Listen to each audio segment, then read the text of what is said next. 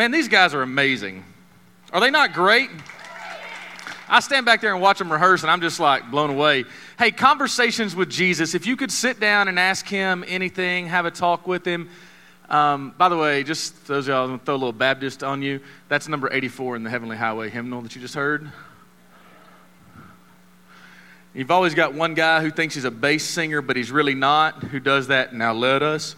Yep. And it sounds just as bad when I do it as when he did it.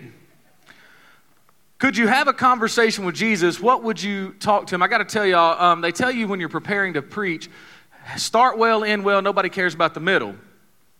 So I have to tell you kind of how this is going to start. A few weeks ago, I was having a pity party. Y'all ever had one of those?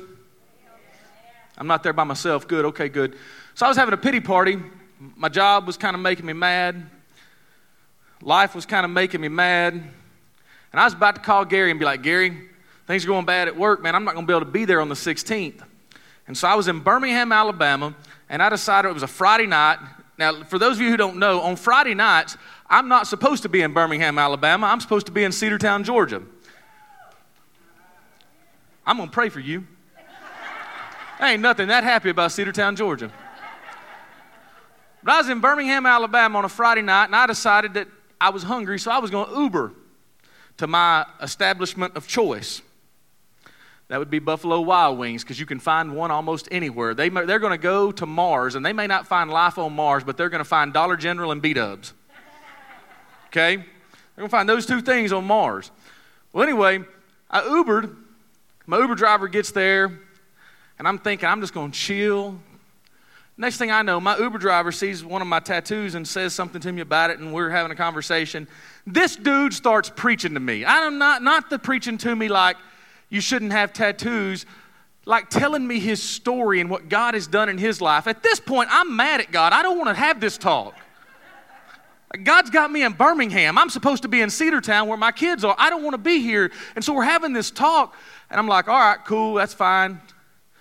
So I go into B-Dubs and watch reruns of Tennessee going 0-8 from last year. Made my night a little better, quite honestly. So anyway, I Uber back. I've calmed down. My stomach's no longer growling. I feel better. My Uber driver this time has an accent. I said, yo, man, where are you from? He says, I'm from Africa. I said, I can tell. He said, what gave it away? I said, well, he said, I got it. It was my firm control of the English language. I said, something like that. I said, where are you from for real? He said, I'm from Liberia. I was like, oh, that's cool, man. I went to seminary with a guy from Liberia. We get to talking. He's asking me what I do. I'm telling him I'm a truck driver. One thing leads to another. Y'all, it's only 6 miles from where I'm going to where he's taking me. We shouldn't have this much time to have a conversation. One thing leads to another. He says, oh, I know the family of the guy you went to seminary with. Well, this is getting odd. We get to talking. He says, how'd you start driving a truck?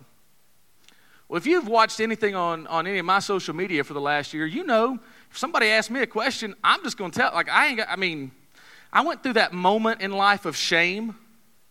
Anybody ever had some shame?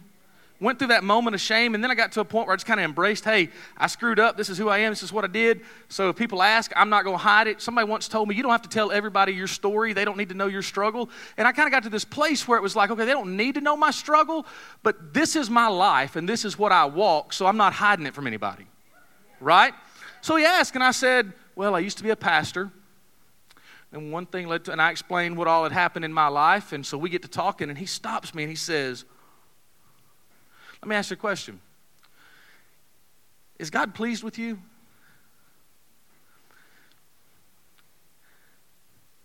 So the theological side of me says, yes, God's pleased in me because I'm in Christ Jesus. The flip side of me, the fleshly side of me says, heck no, God ain't pleased with me. I screwed up. Before I could answer, he says, let me tell you why I'm asking you this question. Because you're talking to a pastor of 47 years. Okay, God, I get it. I got it. Uber driver over here is preaching to me, telling me from Isaiah, God's about to do something new in your life. He's giving you these promises. He's not done with you yet. This guy over here is telling me God's pleased in you. You've repented. You've turned. He remembers your sin no more. Here I'm trying to run and God's throwing me in the belly of an Uber whale.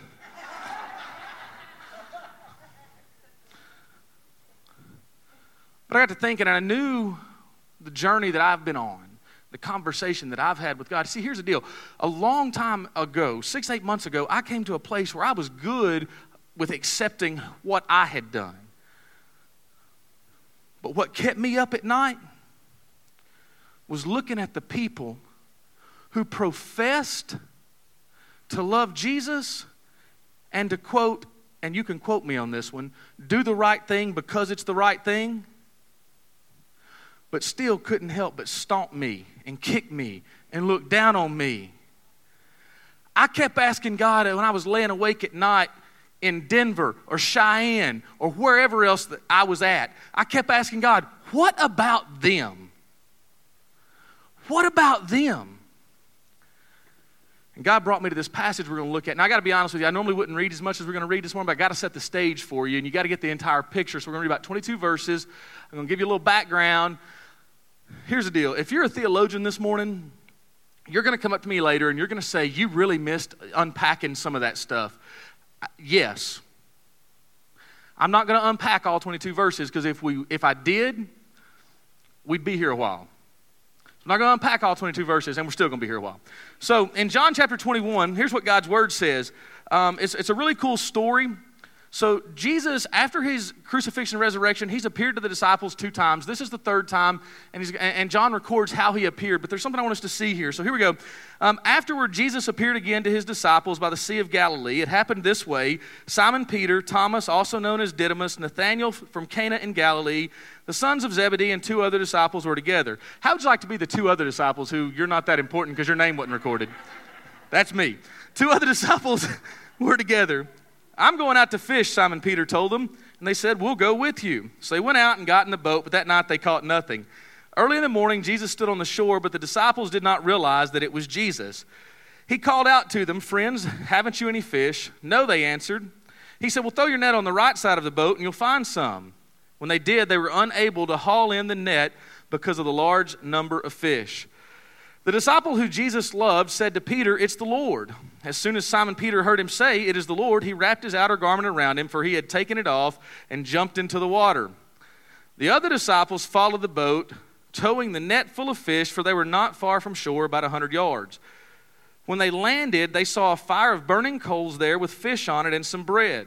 Jesus said to them, bring some of the fish you've just caught. So Simon Peter climbed back in the boat and dragged the net ashore. It was full of large fish, 153, but even with so many, the net was not torn. Jesus said to them, come and have breakfast. None of the disciples dared ask him, who are you? They knew it was the Lord. And Jesus came, took the bread, and gave it to them, and did the same with the fish. This was now the 3rd time he appeared to his disciples after he had raised from the dead. Verse 15, now when they had finished eating, Jesus said to Simon Peter, Simon, son of John, do you love me more than these? Yes, Lord, he said, you know that I love you. And Jesus said, feed my lambs. Again, Jesus said, Simon, son of John, do you love me? And he answered, yes, Lord, you know that I love you. Jesus said, take care of my sheep. The 3rd time he said to him, Simon, son of John, do you love me? Peter was hurt because Jesus asked him the 3rd time, do you love me? He said, Lord, you know all things. You know that I love you. Jesus said, feed my sheep. Very truly, I tell you, when you were younger, you dressed yourself and went where you wanted. But when you are old, you will stretch out your hands and someone else will dress you and lead you where you do not want to go. Jesus said this to indicate the kind of death by which Peter would glorify God. Then he said to him, follow me. Peter turned and saw that the disciple whom Jesus loved was following them. This is the one who had leaned back against Jesus at supper and had said, Lord, who is going to betray you? When Peter saw him, he asked, Lord, what about him? What about him? Jesus answered, if I want him to remain alive until I return, what is that to you? You must follow me. What about them?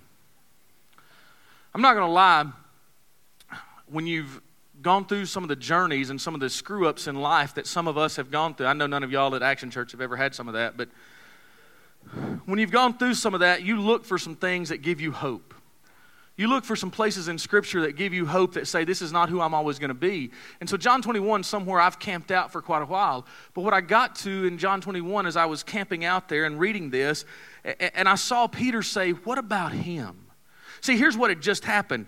They're out fishing all night. Now, some theologians say that when Peter said, I'm going fishing, he was saying that because I've screwed up, I'm going back to my old way of life, and I'm going to go back to making a living, and I'm not going to walk with Jesus anymore, or I'm not going to be an apostle anymore. And really, we don't know that. That's just a lot of sermonizing. What we do know is that they still had bills to pay, and they still had to eat, so he said, I'm going fishing. They went out, they worked all night, they caught nothing, and then they come and they see Jesus the next morning.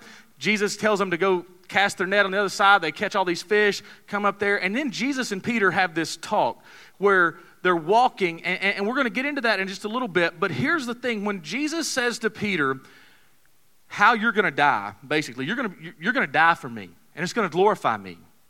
This is how it's going to happen. Peter immediately says, what about them? See, here's the deal. A lot of times we ask what about them because we're jacked up and our focus is wrong. When we focus on them, we miss what he's doing in us. See, focusing on them is the wrong standard. The right standard is to look at what God wants to do in us. Check this out. Peter has denied Jesus. Now, I don't know what you've done in your life. I don't know if you've popped pills. I don't know if you're in a relationship that the rest of the world says you ought not to be in. I don't know if you're a pastor who's fallen. I don't know what you've done that's got you in a position that you've messed up. But I do know this. Peter denied Jesus. Said, I don't know him. I don't blanking know him. I don't know him. And that wasn't enough for Jesus to say, I'm done with you. Jesus came to Peter and restored Peter in this text. He asked him 3 times, do you love me? Do you think that it's, I don't know, coincidental that Peter denied Jesus 3 times? And then Jesus asked Peter, how many times? 3 times, do you love me? It's probably not coincidental. Probably not coincidental. So Peter's being restored in this text, but the moment that he's being restored, he misses what God is doing because he focuses on John. Here's the deal. He sees John walking. Now, I'm going to be honest with you. How many of y'all have looked around and seen some Johns following you around to see what's going on in your life? How many of y'all want to throat punch them sometimes? Let's be honest. I'm not going to lie. There's times I look at people, and this is what I want to say. I know the skeletons in their closet.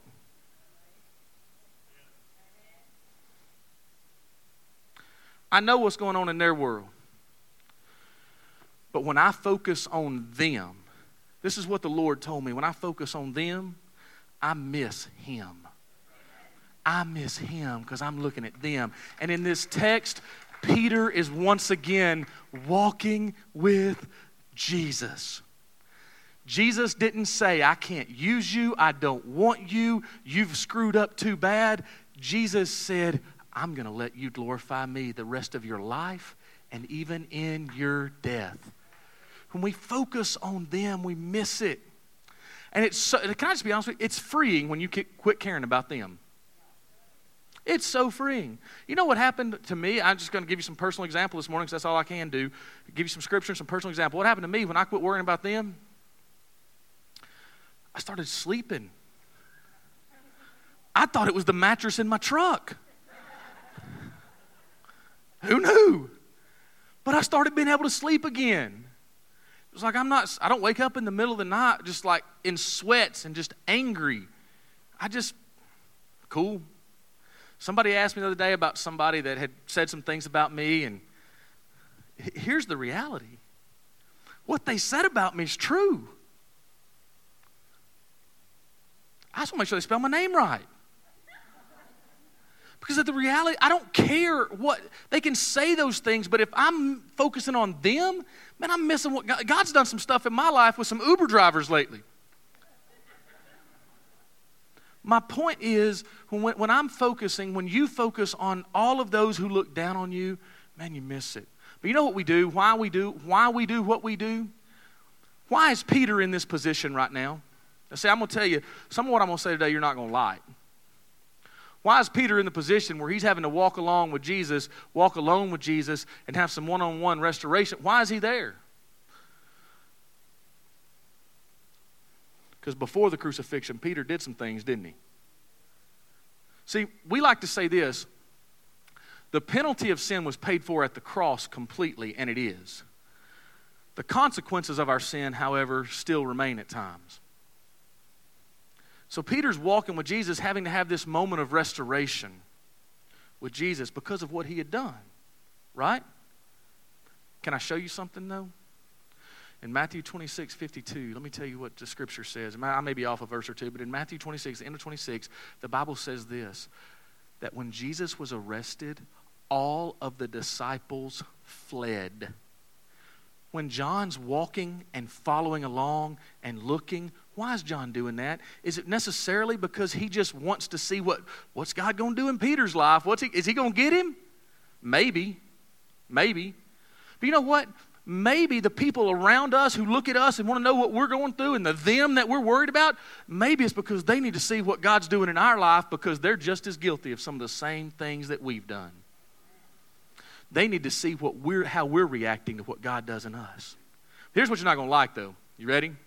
Peter's in this position, and he says, Jesus tells him, you're going to die. You're going to die. And Peter says what? Thank you, Jesus. No, what did he say? Lord, what about him? See, in other words, if I got to die, what about him? Is he going to die too? Can I just tell you something? Life's not fair. Get over it. Jesus says to Peter, what's that to you? If I want him to remain until I return, that's none of your business. You just follow me. Life's not fair. Get over it. This is not political. You can't have an even playing field because that's just not life. We live in a broken, fallen world. Some of that broken fallenness is because of my sin, your sin, everyone. So we live in this world where it's never going to be fair. We just got to come to a place where you say, you know what? It sucks, but it is what it is. Get over it. But I want you to see something else. In this text, 3 times Peter is asked by Jesus, do you love me? First time he's asked, do you love me more than these? What are the these? Are these the 153 fish you just caught? Are these the other disciples? We don't know, but you know what we know? 3 times he's asked, do you love me? 3 times he's told to feed my sheep or care for my lambs or feed my sheep, right? Watch this. When we flip the page and we get into the book of Acts, on the day of Pentecost, when 3,000 people are added to the church, who's the person who spoke?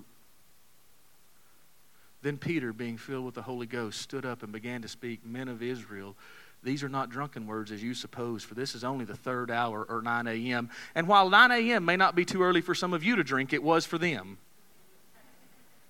You're only laughing because you know it's true. Now you're laughing because you're like, he got me. Oh, snap. He was preaching, now he's meddling. My point is this. Regardless of your past, regardless of where you've been, God still has a plan and a purpose for your life now. Regardless of where you've been. See, don't worry about the them. Understand this. Regardless of where you are or what you've done, God still has a plan and a purpose for you. Get this. If there wasn't the denial, there wouldn't be the restoration. If Peter had not denied Jesus, now somebody's going to hear this on the podcast and they're going to say, well, he's making an excuse for being able to sin. No, you idiot. I'm saying that Romans 8:28 says God works all things together for good to those who love him and are called according to his purpose. That means he takes my screw-ups and your screw-ups and he turns them in a way that only the God of the universe can to bring good out of them. That's what I'm saying. And I'm saying that regardless of your screw up or regardless of my screw up, we still have a plan and a purpose. Get this. The denial became the basis for the declaration that Jesus is both Lord and Messiah. Listen, it's not about making an excuse for your past or an excuse for your sin. It's about coming face to face with the God of the universe who says, I will never turn you away because I've given you my name. That's what it's about. We're worried about them when they're not going to be the ones standing with us on Judgment Day. They're not going to be the ones to whom I answer for all eternity. They're not the ones who paid the penalty of my sin, and they're not the ones who redeemed me and gave me a future and a hope. See, what the enemy meant to destroy you, what the enemy meant to destroy you in your sin and in your own choices, God said, oh, no. What MGK thought, no, never mind. I was about to start preaching, but he's still being my shadow.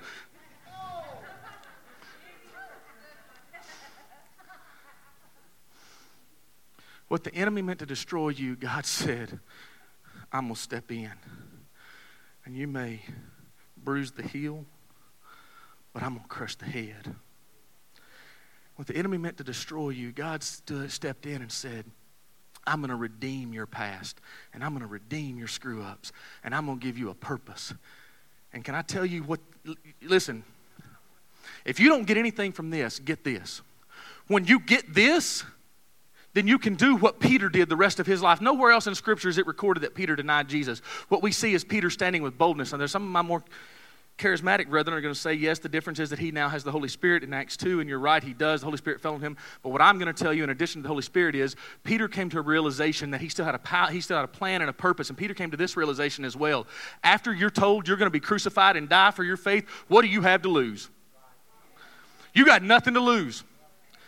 You got nothing to lose. Can I tell you, those of us in this place, most of us know what it's like to be on the mountain and then lose it all because of our own choices and be in the valley. And we know what it's like to be picked up by the grace of God. What do you have to lose? You've already been there once. You got nothing to lose. You got nothing to lose. When you realize that God still has a plan and a purpose for you after you've screwed up, let the haters hate, baby. I'm going to love God. I'm going to love people, and I'm going to take action. But what if you do it in a way that's different than it's ever been done before? Time out. So you mean to tell me that the eternity for someone, that someone's eternal soul has to only be reached in a way that we've done it before? Listen, statistics tell us that on any given Sunday, 50% of the churches in America could close their doors for the last time. If I'm not mistaken, the definition of insanity is doing the same thing we've always done and expecting different results. Now, I'm not really a Bill Engvall fan, but here's your sign.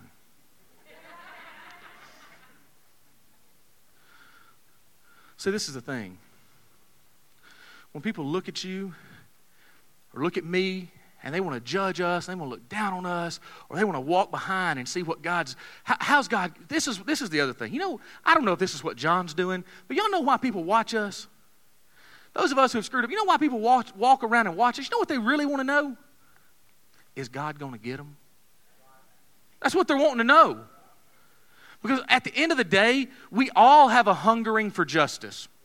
Do you know why we have a hunger for justice? Because the Bible says in Genesis chapter 1 that we were created in the image of God, and one of the very characteristics of God, is He is a just God. That's why in the book of Exodus it says that He can't allow sin to go unpunished. But that's also why He sent His Son Jesus to hang on a cross between heaven and earth and to pay the penalty of sin so that sin would be punished. In fact, Scripture says it this way, that He made Him who knew no sin, Jesus, to become sin for us. Why? So that we might know the righteousness of God. It's not so that we can live holier than thou lives. It's so that we can experience being made new and being made to be righteousness.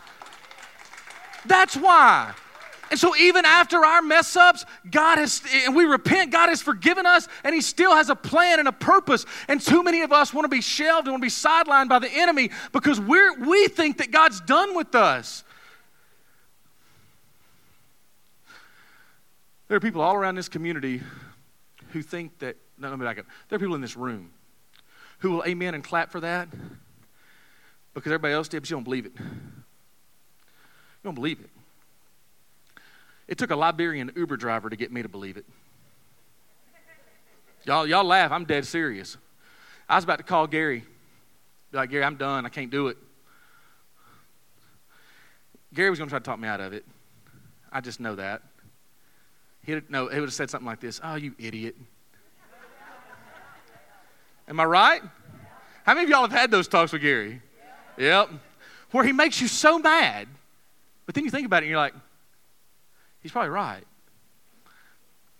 That Liberian Uber driver that night, and he pointed out to me and he said, this is what he said to me. I'm just going to tell you our conversation. I don't really tell people this. This is our conversation. He said, is God pleased with you? I said, well, theologically, yes. He said, no, not theologically. Don't separate it. He said, you know better than this. You're called, you're seminary trained. Don't separate it. See, I can argue with anybody. But then he takes my argument away from me. He says, is God pleased with you? We have this conversation. I said, well, yeah, I'm in Christ, so he's pleased with me. And we're talking. And he says, so there are thousands of churches around that need pastors. I said, yeah, but nobody's going to want me because I'm a divorced guy. And, I screwed up and I did this. And he said, did God call you? And I said, yeah. He said, has God changed? I said, no. He said, so did God make a mistake in calling you?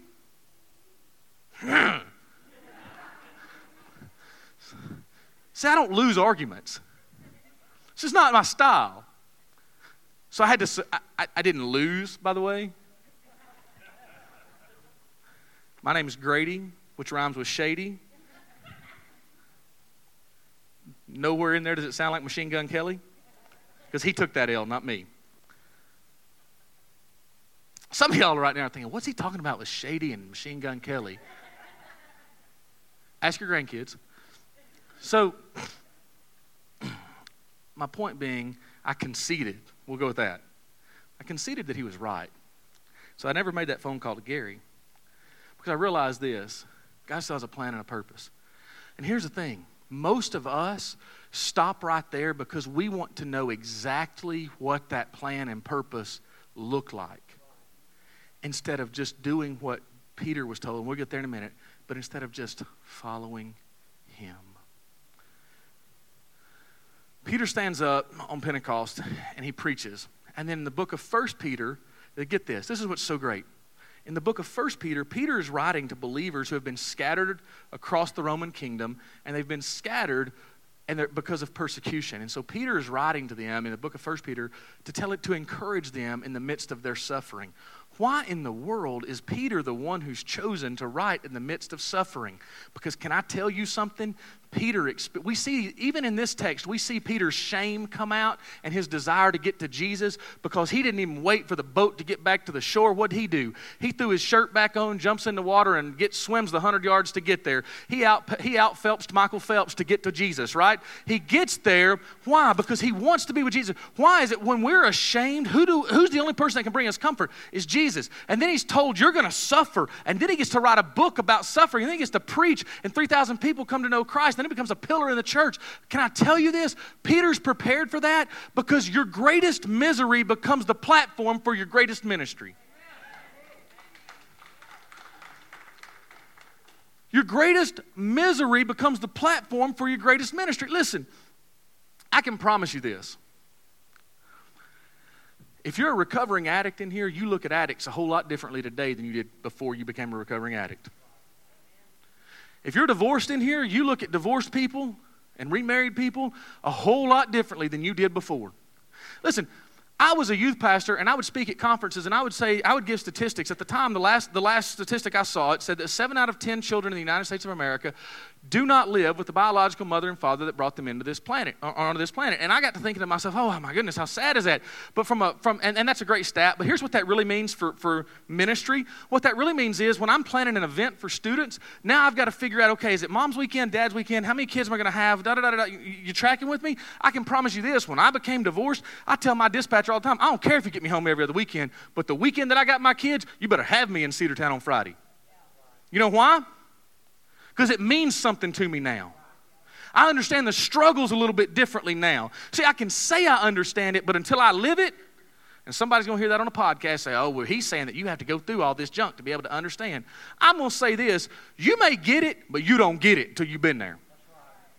There's something about experience. That's the whole reason Blackaby wrote that little study that's kind of gone worldwide called what? It didn't say called Knowing God. It didn't say, what was it called again? I think it was something, all the Baptists do it and some of the good Methodists. And Experiencing God. So we say we don't have to experience everything, but we tell people to experience God. That's called a double standard, and it doesn't work. So here's the deal. Your greatest misery will prepare you for your greatest ministry. If you don't worry about them. See, if you worry about them, the enemy still wins because he sidetracks you. See, in this passage right here, if Peter had stopped and argued with Jesus, by the way, you can argue with Jesus all day, but you're not going to win. That's an L I'll take. You're not going to win. If you argue with Jesus, you're going to lose. But look what he said. He could have argued and said, if I want him to remain until, but that's not fair. No, what did he say? The text keeps going, just moves on right along, because here's the deal. He got it. If I want him to remain until I return, what is that to you? You follow, what did he say? Follow me.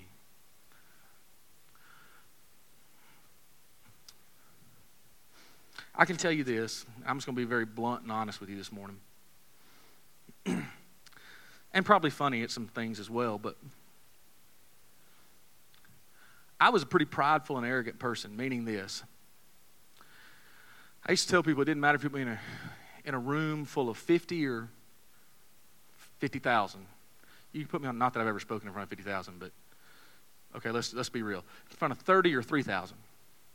Put me on stage, and it didn't matter if it was students, adults, or a mix. Give me about 5 minutes, and I could have them in my hand. And that's a gift. But when you know that, and you begin to operate in that, instead of using it as a gift, you get very arrogant and cocky and prideful. And then, when you let sin get in your life, and you're cocky, and you're arrogant, and you're prideful, and when you make ministry nothing more than an exercise in academia, you're creating an atmosphere for the perfect storm. That be sure your sin will find you out. When your sin finds you out, the pedestal that you and others have put yourself on, it's a whole lot longer of a fall to the bottom. Okay? And so when I walked that journey, and I got knocked off the pedestal, I got knocked down, and people kept telling me to embrace humility. Let me tell you how, people don't tell you, we love you and we want to see you embrace humility. The way they typically tell you to embrace humility, have you ever seen a gang jump in? Where like 4 or 5 of them at one time come at you and start punching you, and then you're on your ground covering up, and then they're like kicking you while you're down? Anybody ever seen that? Some of you are like, seen it, man, I've been in it. Okay, let me explain something to you.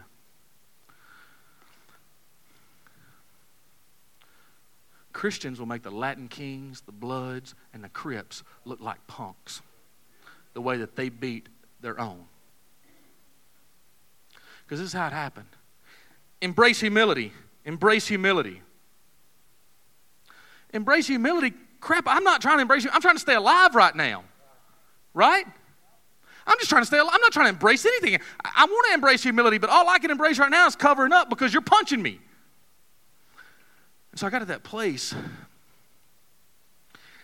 and I finally realized something, that it was in that low moment, in that moment of misery, where I realized that, you know what? My greatest ministry is not because I get to stand on a stage anymore.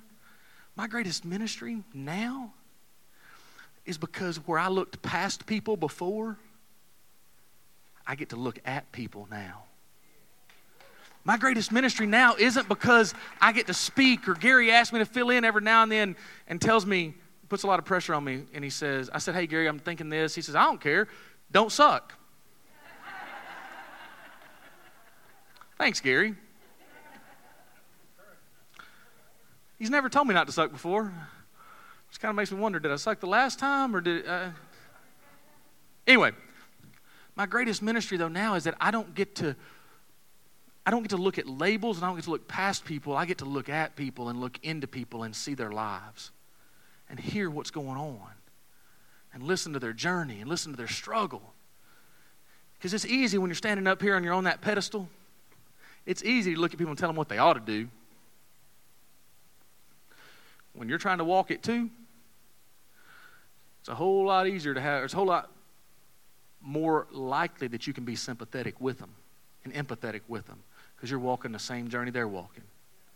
So my greatest ministry is not because I'm on a platform, it's because I get to look at people and see people where they are. Well, what set this whole stage is this. I think it's in verse 6. Chapter 21, verse 6.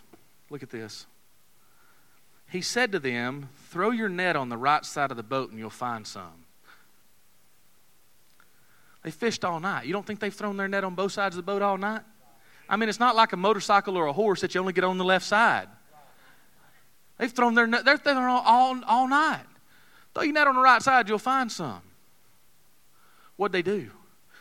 They threw it on the right side, and they found something. Can I tell you, when you're in the midst of the misery, in the midst of the battle, just like they had, where they'd toiled all night long, you don't know what God's doing under the surface or behind the scenes. You think God didn't know? You think Jesus didn't know that there was a school of 153 fish that they were about to pull into that right when he told them to throw it on the right side? This wasn't a flip a coin, maybe you'll get lucky. This was the God of the universe in human form commanding them to throw the net on the right side of the boat and promising them you'll catch some fish. Can I just tell you, I don't know what the fish in your life are going to look like, and I don't know if there'll be 153 of them, and I don't know if the nets will almost tear. I don't know, but I do know this. You don't know what God's doing behind the scenes in your life and in the lives of those watching you right now. But I can tell you this, He's still working. Because the Bible says in the book of Colossians that He's the creator of all things and He is the sustainer of all things. That word sustainer means that it's an active, ongoing, continual process. He's not done yet. He ain't done yet. He's steadily working. You can't see Him working. I can't always see Him working, but I know this. He's still working. And so I tell you that to get to the last point. Gary's never going to let me preach again, so I'm going to finish so much earlier than he is, and people are going to think, what in the world? I tell you that to tell you this.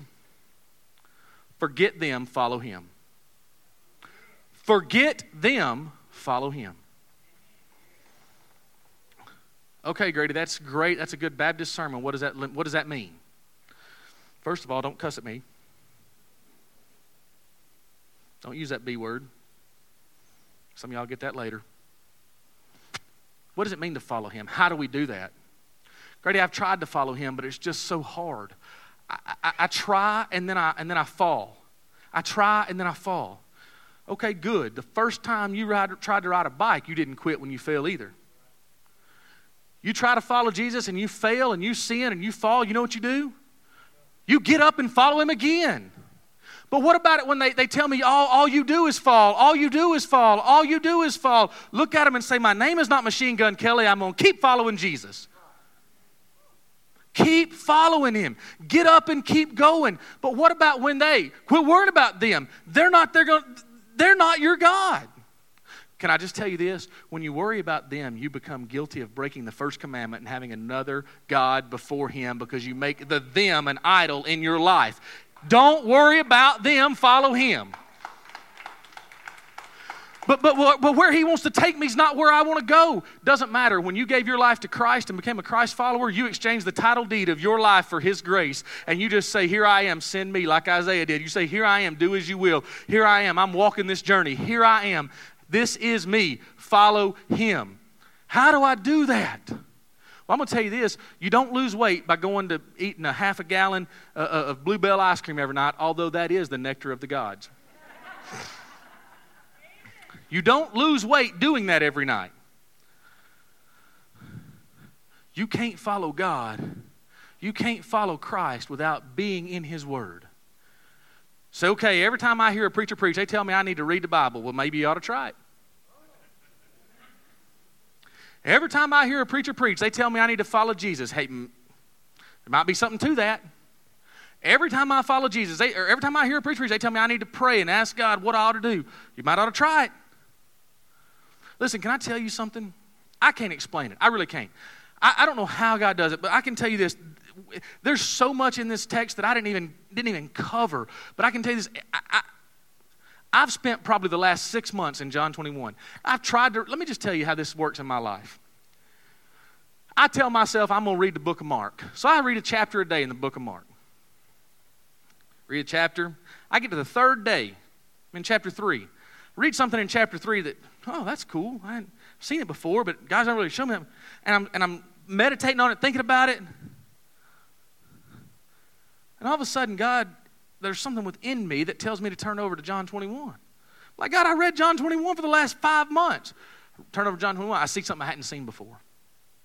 I can't explain it. The Holy Spirit works in our life. If you're a Christ follower, the Holy Spirit works in your life. The Word of God is living and active and sharper than any two-edged sword, and it cuts and divides the joint and the marrow, and God just speaks into us through His Word and through the Holy Spirit. And I can't explain how it happens, but I can tell you this. If you want to follow Him, you better be in the Word. One of the last times I preached, I challenged you to read a proverb a day for an entire month. Several of you texted me or messaged me and said that you did that, or you asked me to hold you accountable, and I tried, and there were days I would get behind, and then I'd have to catch up. And so here's my challenge to you today. I'm not going to challenge you to read a certain book. My challenge to you today is this. Commit to giving yourself to at least one chapter from something a day. Make it a habit. You say, but isn't that legalism? Can I just tell you, the legalism is the fact that you keep going back to what you've been going back to because you're saying this isn't working when you've never tried this. That's legalism. You're going back to your old ways. Grace says, okay, you screwed up. Get up and do it again. Get up and get back in the Word and follow Him. But when I fall, it hurts. You know how to fix that? There you go. How do you fix the hurt of falling? Quit falling. How do you make it where you don't fall? What are the training wheels that you have, so to speak? The training wheels are this. You have people who are like-minded around you, like the people here at Action Church who understand grace, who aren't going to kick you when you're down, who aren't going to beat you when you're down. You have people like Action Church around you who are going to encourage you and lift you up. You have people like that around you. Another training wheel is that you have the Holy Spirit who's going to comfort you. And by the way, can I just explain something to you? One of the roles of the Holy Spirit is to convict of sin, so you will never sin without knowing first that you're sinning. I did not know. You're an idiot. You either knew and chose to ignore, or the flip side, and this is serious, you're really not a Christ follower. Because if you're a Christ follower, you've been indwelt by the Holy Spirit. And if you've been indwelt by the Holy Spirit, He's not going to let you sin without knowing that you're sinning. Bottom line. So you got people like Action Church around you. You got the Holy Spirit within you. And you've got the Word of God in front of you. Those are some pretty good training wheels. What about them? I had this dream, if you will, or this, it really wasn't a dream because I was awake, but I hesitate to say the word vision because some of you might get twisted on that. But I had this daydream, we'll go with that I was sitting down at an establishment that serves alcoholic beverages, and I was looking at this guy beside me, blue eyes and long flowing hair and a beard, and y'all tracking with me? By the way, Jesus probably didn't have blue eyes, probably didn't have blonde hair. Just throw that out there for you. I've yet to see very many blonde-haired, blue-eyed Jews. Anyway, but I'm sitting there, my daydream was I had this conversation with this guy over an adult beverage because I don't know if y'all know this or not, but there's adult beverages mentioned in the Bible. In fact, Jesus' first miracle was turning water into what? Wine. Some of y'all are thinking, yep. Right? But here's the deal. And just as a little history lesson for you, for everybody who says that was an alcoholic, they don't read all of John chapter 2 because here's what John 2 says. They find the master of ceremonies and they say, wait a minute. Or the master of ceremonies finds the host and says, wait a minute. Normally, everybody puts out the good stuff first, and then, after everyone is, oh, dog. After everyone's what? Say it a little louder for me. Drunk. They put out the cheap stuff. But you've done what? You've saved the best for last. And this is free. This is theological, but let me just throw this out there for you. That just goes to show us that when Jesus came on the scene, everything else paled in comparison. He is the new wine in new wineskins, and He does everything with excellence. So what that means is when He forgives you and gives you a plan and a purpose and removes your sin as far as the east is from the west, it's done with excellence, and it's done with greatness, and it's done because He wants you to know that you can forget everything and everyone and just follow Him. Have a one-track mind and follow Him, follow Him, follow Him, follow Him. What does that look like here? It looks like don't worry about all the junk on social media. Can I just be honest? Man, Gary posts stuff sometimes, and some of y'all get twisted off about it, and you start arguing with people around the community, and start da-da-da-da. Dude, who cares? Can I tell you something? That church over yonder, or that church over yonder, or that group of believers over there, whatever, if they're reaching a group of people, let them reach them. If this group over here is reaching out, let them reach them. If they want to whine about the fact that there might be a wrestling ring in here occasionally, or if they want to whine about the fact that there's mirrored poles,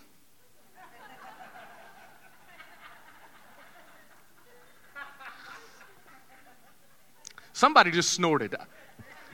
Somebody just laughed over here so hard they snorted. If they want to whine about that, who stinking cares? Because can I tell you something? This place, God's put this place here and called you to love Him, love people, and take action who may not fit anywhere else. And you may be in, quote, Canton's ghetto, but can I tell you that there's no ghetto in heaven? And if the people you reach in the ghetto come to know Christ and become Christ followers, they're not going from the ghetto, they're going from the ghetto to the mansion. Follow Him.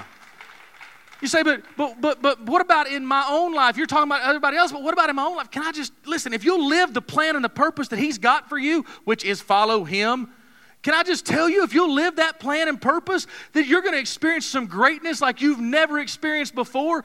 Peter may have gone to a cross, and tradition tells us he was crucified upside down because he didn't feel like he was worthy to be crucified in the same manner as Christ. But can I tell you, he may have died and he may have suffered, but he had every opportunity to recant, and he didn't. And you know why he didn't? Because he knew that following Jesus was greater than anything else, because he got to experience the presence of the God of the universe in his life, and he knew that when this world was over and that these groanings and these pains were only temporary, he was going to experience, like Paul said, a glory that was incomparable. I don't know about y'all, but we sang that song earlier. I'm longing for that day with no more tears and no more pain and no more fears and no more dispatchers. Oh, wait, that's nothing else. But I'm longing for that day. No more bad rappers. And for all you hairstylists, no more bad hair colors.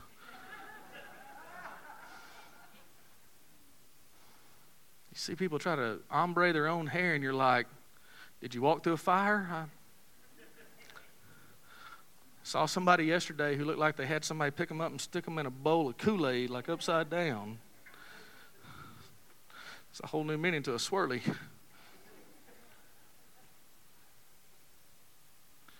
What about them? When I asked that question, by the way, when I asked that question, it was more like this. It wasn't, God, what about them? It was more like gritting my teeth. I'm mad at God, and I want to know, what about them? In fact, I can tell you, I asked this question. Gary will tell you this if you ask him. I said, how long am I going to have to suffer at their hands? Because see, at some point you go from suffering because of your own mistakes to suffering because of what everybody else is doing. How long am I going to have? What about them? And I got mad at God. You know what's crazy about that? God never said to me, go fix your attitude and then we can have this talk. I tell my kids that all the time. Fix your attitude, then we can have this talk. Anybody else do that with your kids? God never said that to me. You know what He said to me? He just kind of let me stew on it for a little while. He never sent me to my room, to the corner. He just brought me a Liberian pastor who drives an Uber. Y'all are laughing. I'm dead serious. He brought me a Liberian pastor who drives an Uber who said, God's still pleased with you. God's not done with you. God's still got a plan and a purpose. This misery will become part of your greatest ministry. God showed me this himself in this text, and he said, forget them, follow him. This week, I want to challenge you to forget them. Follow him. Say, I don't know where to start. Let me tell you where to start. Right here. You ready? Bam! Right there. You open that first. Say, I did the Proverbs challenge. Okay, start in Psalms. Read a psalm a day. Read 5 psalms a day. I don't care. Start in the Word. Psalm 1 is going to tell you how happy is the man who walks in the way of righteousness, and how the one who doesn't walk in the way of righteousness is going to be destroyed. It's going to tell you, what does that tell you? If you start with Psalm 1 and you read that, what's that tell you ought to do? Probably walk in the way of righteousness, right? Like, I'm tired of hurting. Okay, we'll do the right thing. Why? Because there's promises of God in doing it. Forget them. Follow him.